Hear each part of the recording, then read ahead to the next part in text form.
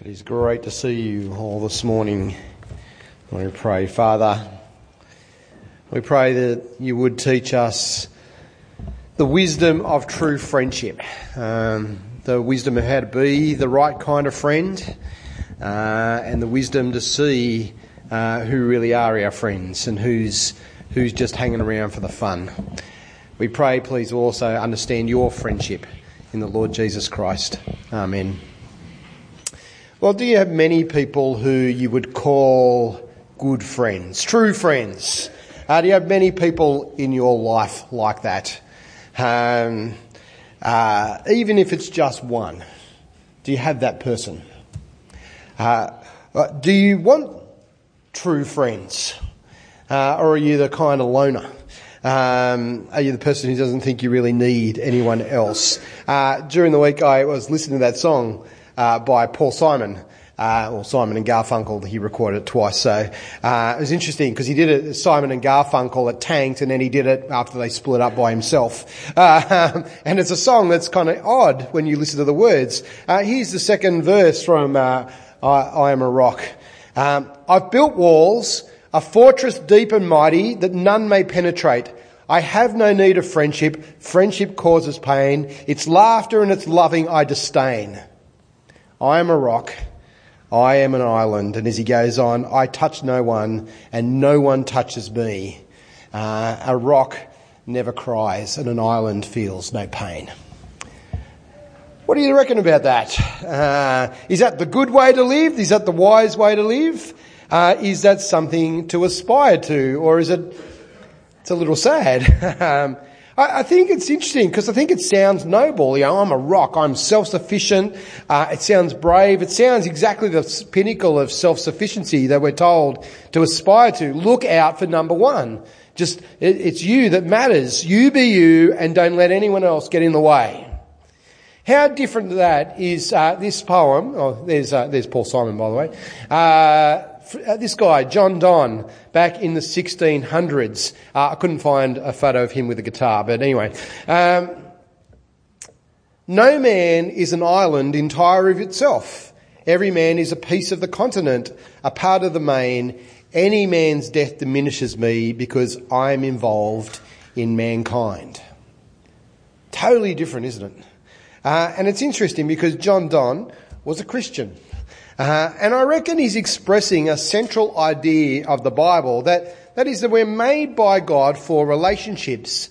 And because of that, we find our fulfillment in life in a lot of ways in our relationships. It's not good to be alone. It's not good to be an island. Yeah, there's something about taking care of yourself and not being a burden on others, but to be friendless is miserable. Paul Simon might feel like he's got no pain because he's alone, but it's a horrible life. It's entirely selfish, and I think it only ever ends in joylessness, failure and misery. And as we come to the book of Proverbs today, we'll see it's not just a little sad, it's actually incredibly dumb. It's very, very foolish. I think if you notice there at the end of our reading in chapter 19 and verse 8, he who gets wisdom loves his own soul. He who cherishes understanding prospers. You want to love your own soul? You've got to hear God's wisdom from Proverbs, and he says a lot about friendships, and that kind of attitude is really, really dumb. Because the book of Proverbs, as we've seen, is about wisdom in the real world. It's about wisdom for real life. And God says in this book over and over again that friendship matters. If you want to be wise, then who our friends are and how we invest in them is incredibly important. Now, I take it that we know deep down in our bones that that's true. But Solomon explains why it matters so much, why friendship, true friendship, as we'll see what that is later, is so important.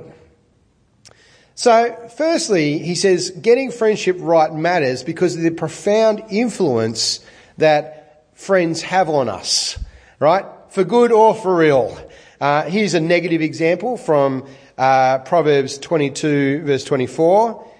Do not make friends with a hot-tempered man. Do not associate with anyone easily angered, or you may learn his ways and get yourself ensnared. There you go. We worry about our children and our grandchildren falling in with the wrong crowd, don't we? Why? Because they become like their friends. There's a positive side to that. If you've got nice friends, you will learn from them and you'll be a much better person for it. Who you are and who you become is going to be shaped in life by the company you keep. Friendships have so much influence for us, in fact, that we can't afford to get them wrong. And so Proverbs 12:26 says this: "A righteous man is cautious in friendship, but the way of the wicked leads them astray." He says, be careful, choose carefully who your friends are, who you let in as the closest in your life. But you might read that and think, well, maybe Paul Simon's right. Maybe, if I've got to be so cautious and I may be led astray, I just won't have any friends. Let me be a rock, let me be an island. But that's not what Solomon's saying either. And that's because friendship's important for another reason. It's because of love. Proverbs 17:17, a friend, a real friend this is, loves at all times, and a brother is born for a time of adversity. So what is true friendship according to the Bible? It's love, right? Love that's there all the time. Love that stands the ups and downs, and that's why friendships are so important, because it's how you experience love in this world. You expect that a family should be loyal. You expect your brother to stand with you in tough times. They kind of got to, because you don't choose your relatives, but But a friend is someone who'll do that. A real friend is someone who'll do that. They'll stand by you in tough times, and they'll do it not out of obligation. They do it because they want to.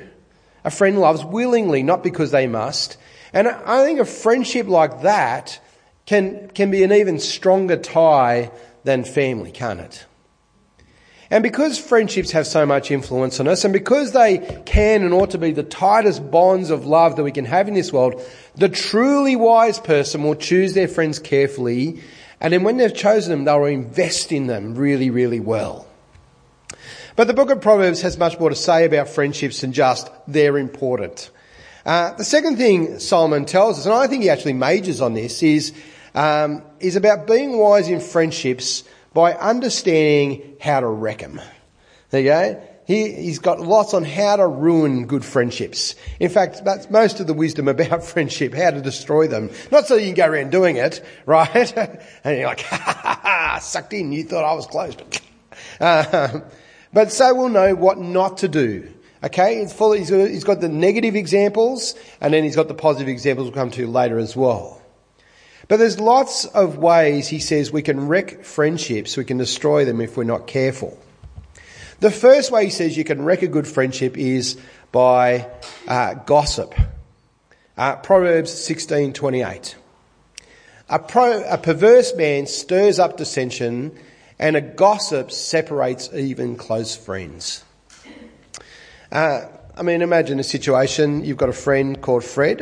Fred's a prickly character, and can be tricky to deal with at times. But right at the moment, Fred's driving me crazy. I love you, but I just want to kill you. Anyway, in fact, I'm having such a hard time. I think, I've got to talk about what to do and how to, with someone. And so I think, my other friend Jim, he's always got good advice. I've got to talk to Jim about how difficult I'm finding Fred at the moment. And that's not necessarily a problem in itself, is it? It's good to have advice and friends who will care for you in that and rub your shoulders and say, it's all right, And Jim's a good friend, and he's got some wisdom. But then a couple of weeks later, you're coming out of a meeting and a mutual friend of Jim and yours walks through the door and he nudges you and says, yeah, I know what you mean about Fred, eh? Everyone thinks that about Fred, kind of thing. You're thinking, how do you know what obviously Jim's told them, What does that say about my friendships? What's it going to do to my friendship with Jim, right? I told you in confidence, not because I really wanted the world to know, but because I needed help at the time. What does it do to my friendship with Fred? Right? Word's getting round. What do I really think of him? Kind of thing. It's going to end up with a lot of hurt feelings. Benjamin Franklin once said, 3 people can keep a secret as long as 2 of them are dead. I bet Benjamin Franklin didn't have good friends. Solomon's right, isn't he? Gossip destroys friendships. Or take the next one from Proverbs 25 verse 7. Here's another way to wreck friendships. Seldom set foot in your neighbour's house. Too much of you and he will hate you. There's a good way to wreck a friendship, isn't it? Overstay your welcome. We all need space, don't we? Even in the closest of friendships.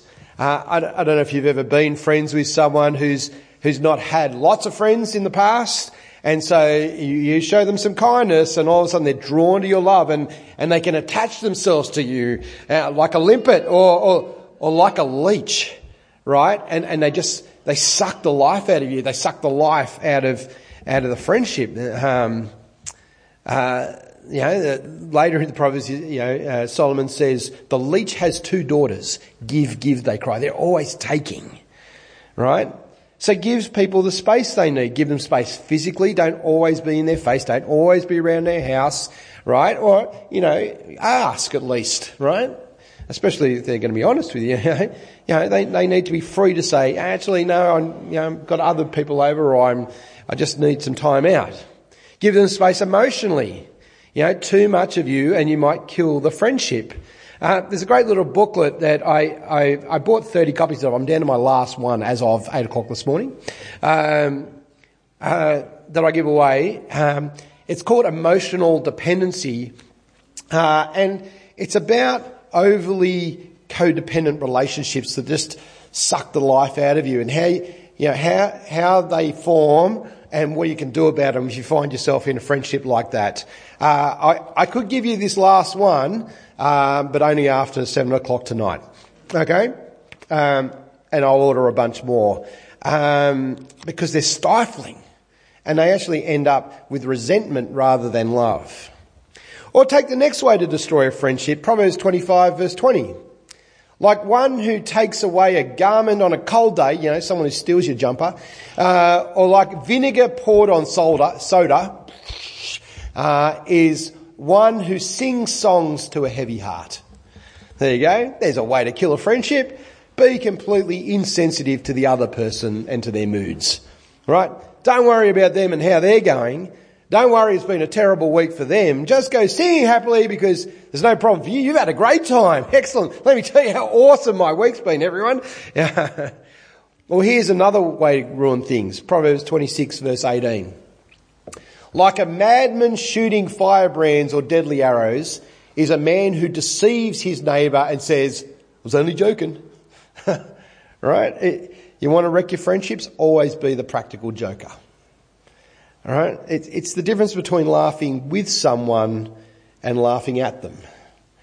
It's the joke that's gone too far, that plays on the person's trust. It's the bucket of water over the door, and you walk in and, it's hilarious for you doing it, but hilarious for the other people who are watching. But, that's going to put them on edge, walking through every door from now on, right? At least, especially when you've been around, kind of like, it just breeds distrust. And as if saying, well, just jokes makes it all good. It's not good. It's real life, isn't it? I mean, this is how to do friendships in this world, or how not to do them.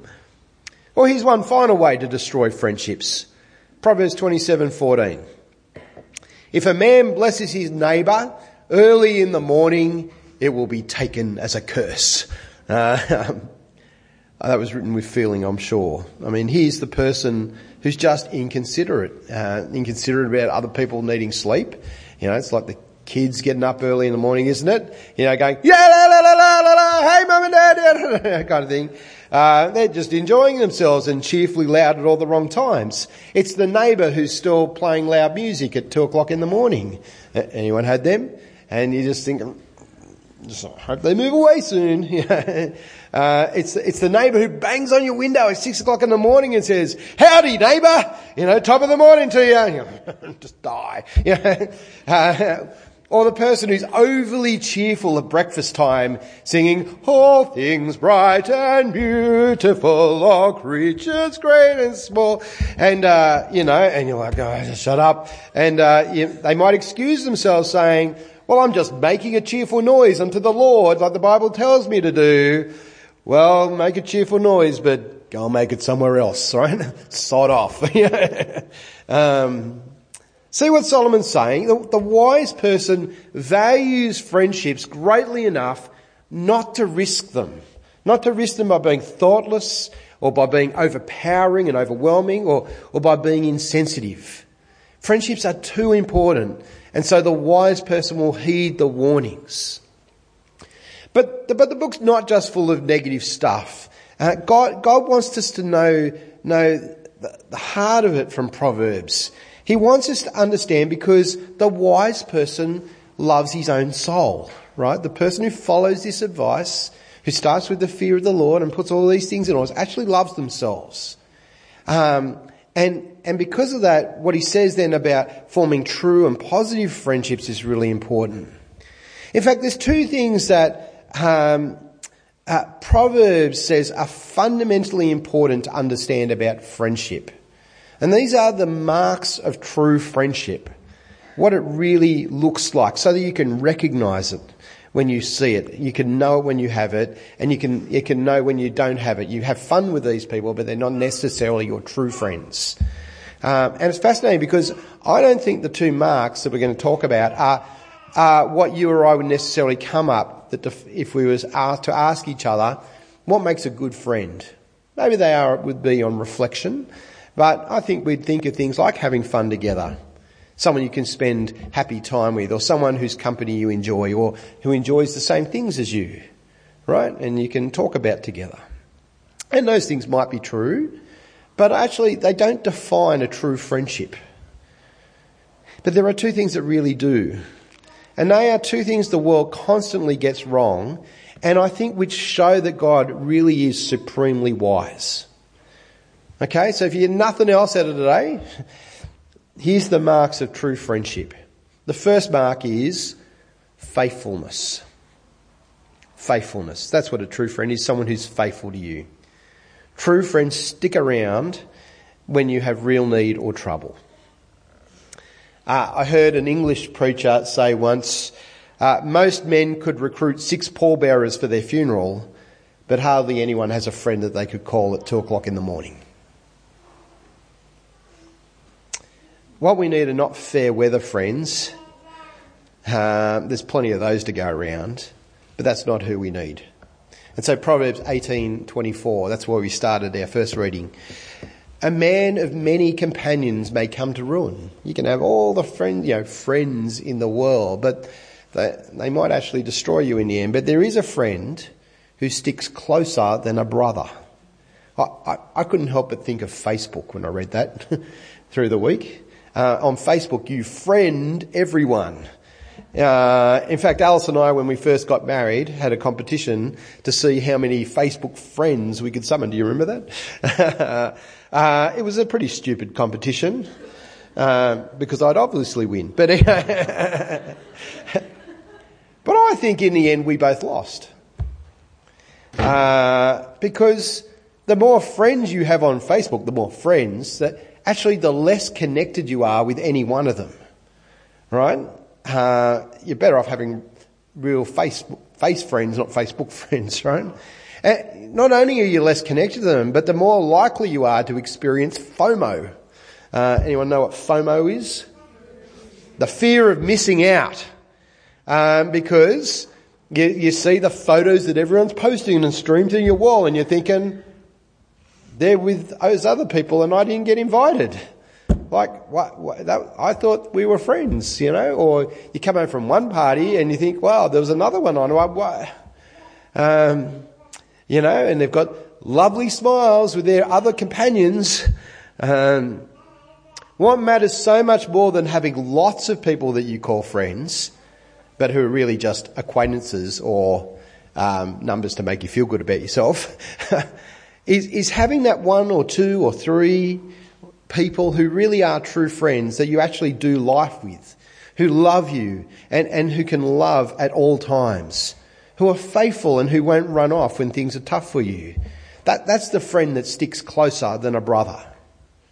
And in contrast to that kind of true friend, Solomon's got lots to say about fair weather friends, the ones who are just there for the party when things are good. Here's Proverbs 19, verse 4. Yes, that's right. Wealth brings many friends, but a poor man's friends desert him. Or verse 6. Many carry favour with a ruler, and everyone's the friend of the man who gives gifts, all right? Of course they do. You're giving away stuff, they want to hang around. Well, verse 7, a poor man is shunned by all his relatives. How much more do his friends avoid him? When you're moving up in the world, when you're climbing the corporate ladder, everyone wants to know you. When you win the office sweepstakes for the Melbourne Cup and it's your shout for drinks, well, everyone's going to turn up for that. Everyone's your friend. But when you blew the big deal last week, who was there? Now you're redundant. Who's going to keep up with you? You can't stop disasters happening, but having that one true and faithful friend in the disaster is an amazing blessing. Far better that one than all who walked away and who ignore you because you make them feel awkward, or they don't want to be asked for help because they don't want to give it because they're actually stingy. In fact, those kind of people just make things worse. A person of many friends may come to ruin because they're not actually your friends. And it's more than just the disaster. You're actually now disappointed and let down by everyone else. What God knows we need is the friend that sticks closer than a brother. Many of you have heard of the many accidents and injuries I have sustained, including breaking all 4 limbs at once, falling off a flying fox. If you don't know that story, ask me a morning tea, I'll happily tell you. And I think all of them were really interesting, though, in terms of seeing who the real friends were. I mean, the 4 limbs, I was incapacitated for 2 years, basically, crippled. And really interesting, because I was the person of lots of friends, or as it turns out, not. Well, they were different friends. And something you probably don't know about me is that I was engaged to be married many years before I started seeing Alison. And I won't go into the circumstances, it doesn't really matter, but my fiancé broke off the wedding just a few weeks before the big day. And it was one of the most awful times in my life. I withdrew into myself. It was very, very dark for a long time. But a guy I knew just a little bit from college, because I was at Moore College at the time, I was in first year, a guy who played cricket with, in the playground afterwards. A guy who, we sat at lunch occasionally, and he would sometimes come and sit up the back with us tough Moore College guys, kind of thing. The kind who would, mock the lecturer and we all knew better. Anyway, and he wanted to join in with that kind of crowd. When that happened, he dropped everything. And even when we were approaching final exams, he dropped everything and to look after me for basically 2 weeks. Did nothing else but hang around. I mean, he got me through the exams in the end, shared his notes and all the rest of the stuff. And that was Adrian Russell. Some of you met Adrian. And he ended up being the best man at my actual wedding. And it really doesn't matter what's happening in life now. We don't see each other super often, but if there's a disaster that one of us has, we'll drop everything and, be there for the other person, drop everything and go. He's a friend who sticks closer than a brother. He's irritating, he is forceful, he is abrupt, and worst of all, he despises board games. He cannot stand them. But he's faithful. And I love him. There aren't many like that, are there? And so Proverbs 20 and verse 6 Many claim to have unfailing love, but a faithful person who can find. If you find one, don't lose them.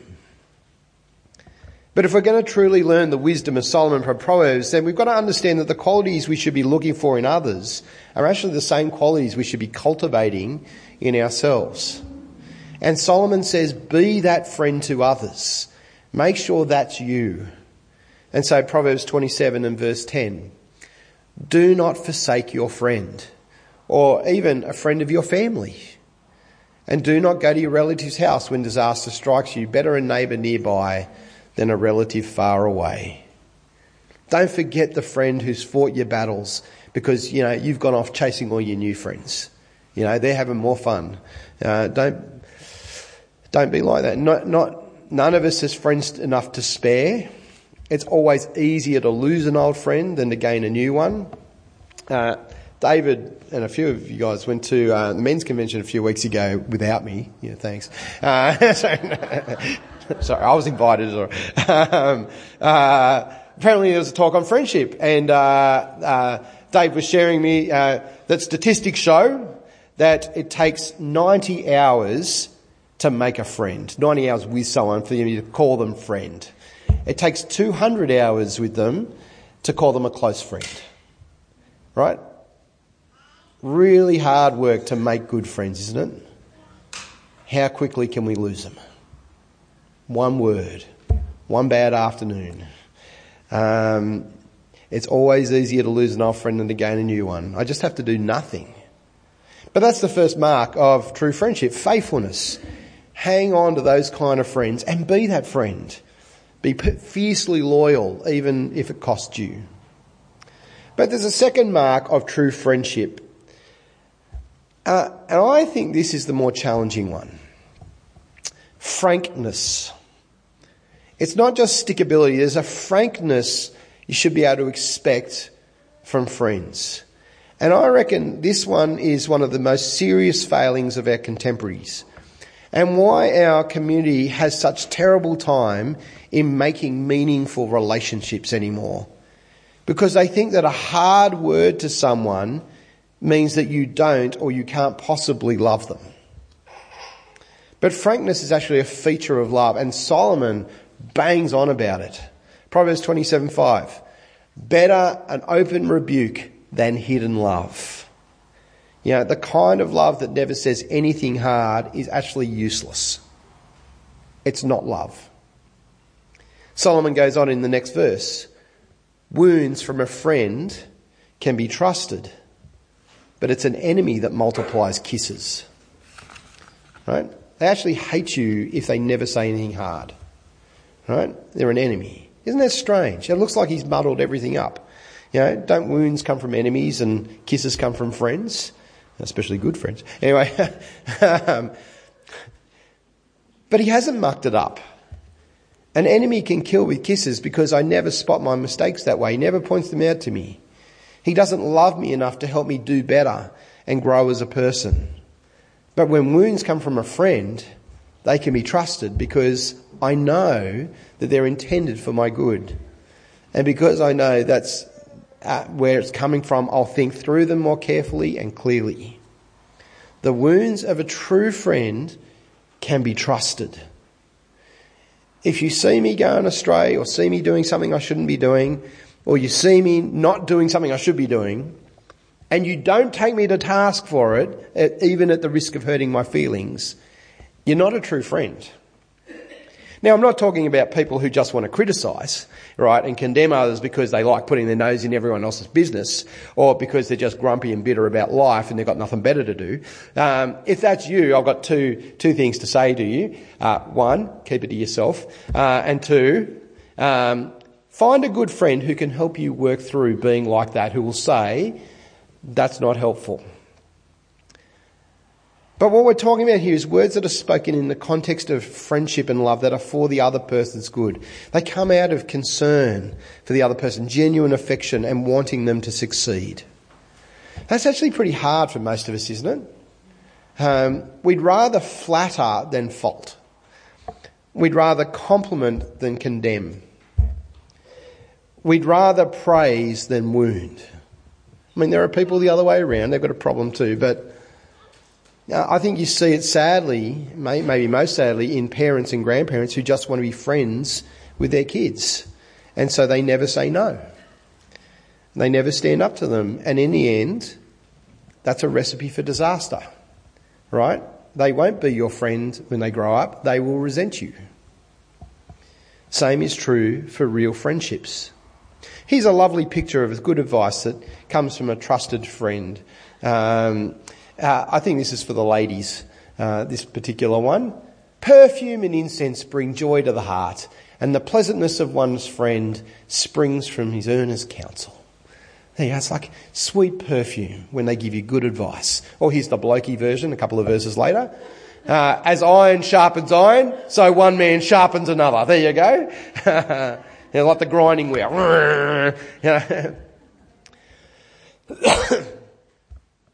Right? It's good. And so let me ask you about your friends. Do they ever risk your disapproval to suggest you might be going off track?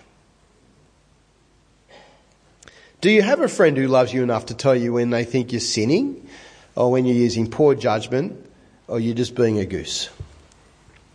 Is there a friend with whom you are really facing life together like that? And so those are the marks of true friendship, according to God, according to Solomon, according to the Proverbs: faithfulness and frankness. How are your friendships? Could you call them good and true based on those two marks? God wants us to understand so that we can be wise. He wants us to know because he cares for us and he wants us to succeed. But I think he also highlights those two things so that we'll recognise his true friendship towards us when he shows them to us in Jesus Christ. He's setting this up, it's almost prophetic, because this is what God is like. Because God, who made us, gave his son to live on earth. And when you look at Jesus' life, what do you discover about it? I mean, isn't he the perfect friend? I mean, who could be franker than Jesus, right? Blunter, Think of the searching nature of his questions or the uncompromising reality of his teaching. There was no holds barred, Who else would just denounce the religious authorities shamelessly and even cause a riot because they were ripping people off in the name of God and stopping people coming to pray? Who else would draw a line in the sand and say no further? Who else in love would say to our faces, because he absolutely loves it, but he wants to warn us, what good is it for a man to gain the whole world and yet forfeit his soul? I mean, he was frank. You cannot get franker than Jesus. And yet, his wounds, when they come, are the wounds of a friend, aren't they? He spoke them because he loved us and because we need to hear them. No one could be more for me than Jesus, and faithful. Many a man claims to have unfailing love, but a faithful man who can find? Well, in Jesus we can. Faithful to his Father, faithful to his word, faithful to us. Yes, there is a friend who sticks closer than a brother. We heard it from Jesus' own lips in the second reading. Greater love has no man than this, than he lay down his life for his friends. And he didn't just say it, did he? He did it. He laid down his life.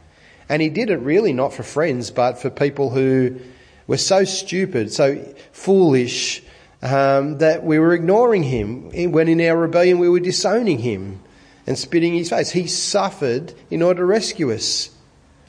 I can't want for a better friend than that, can I?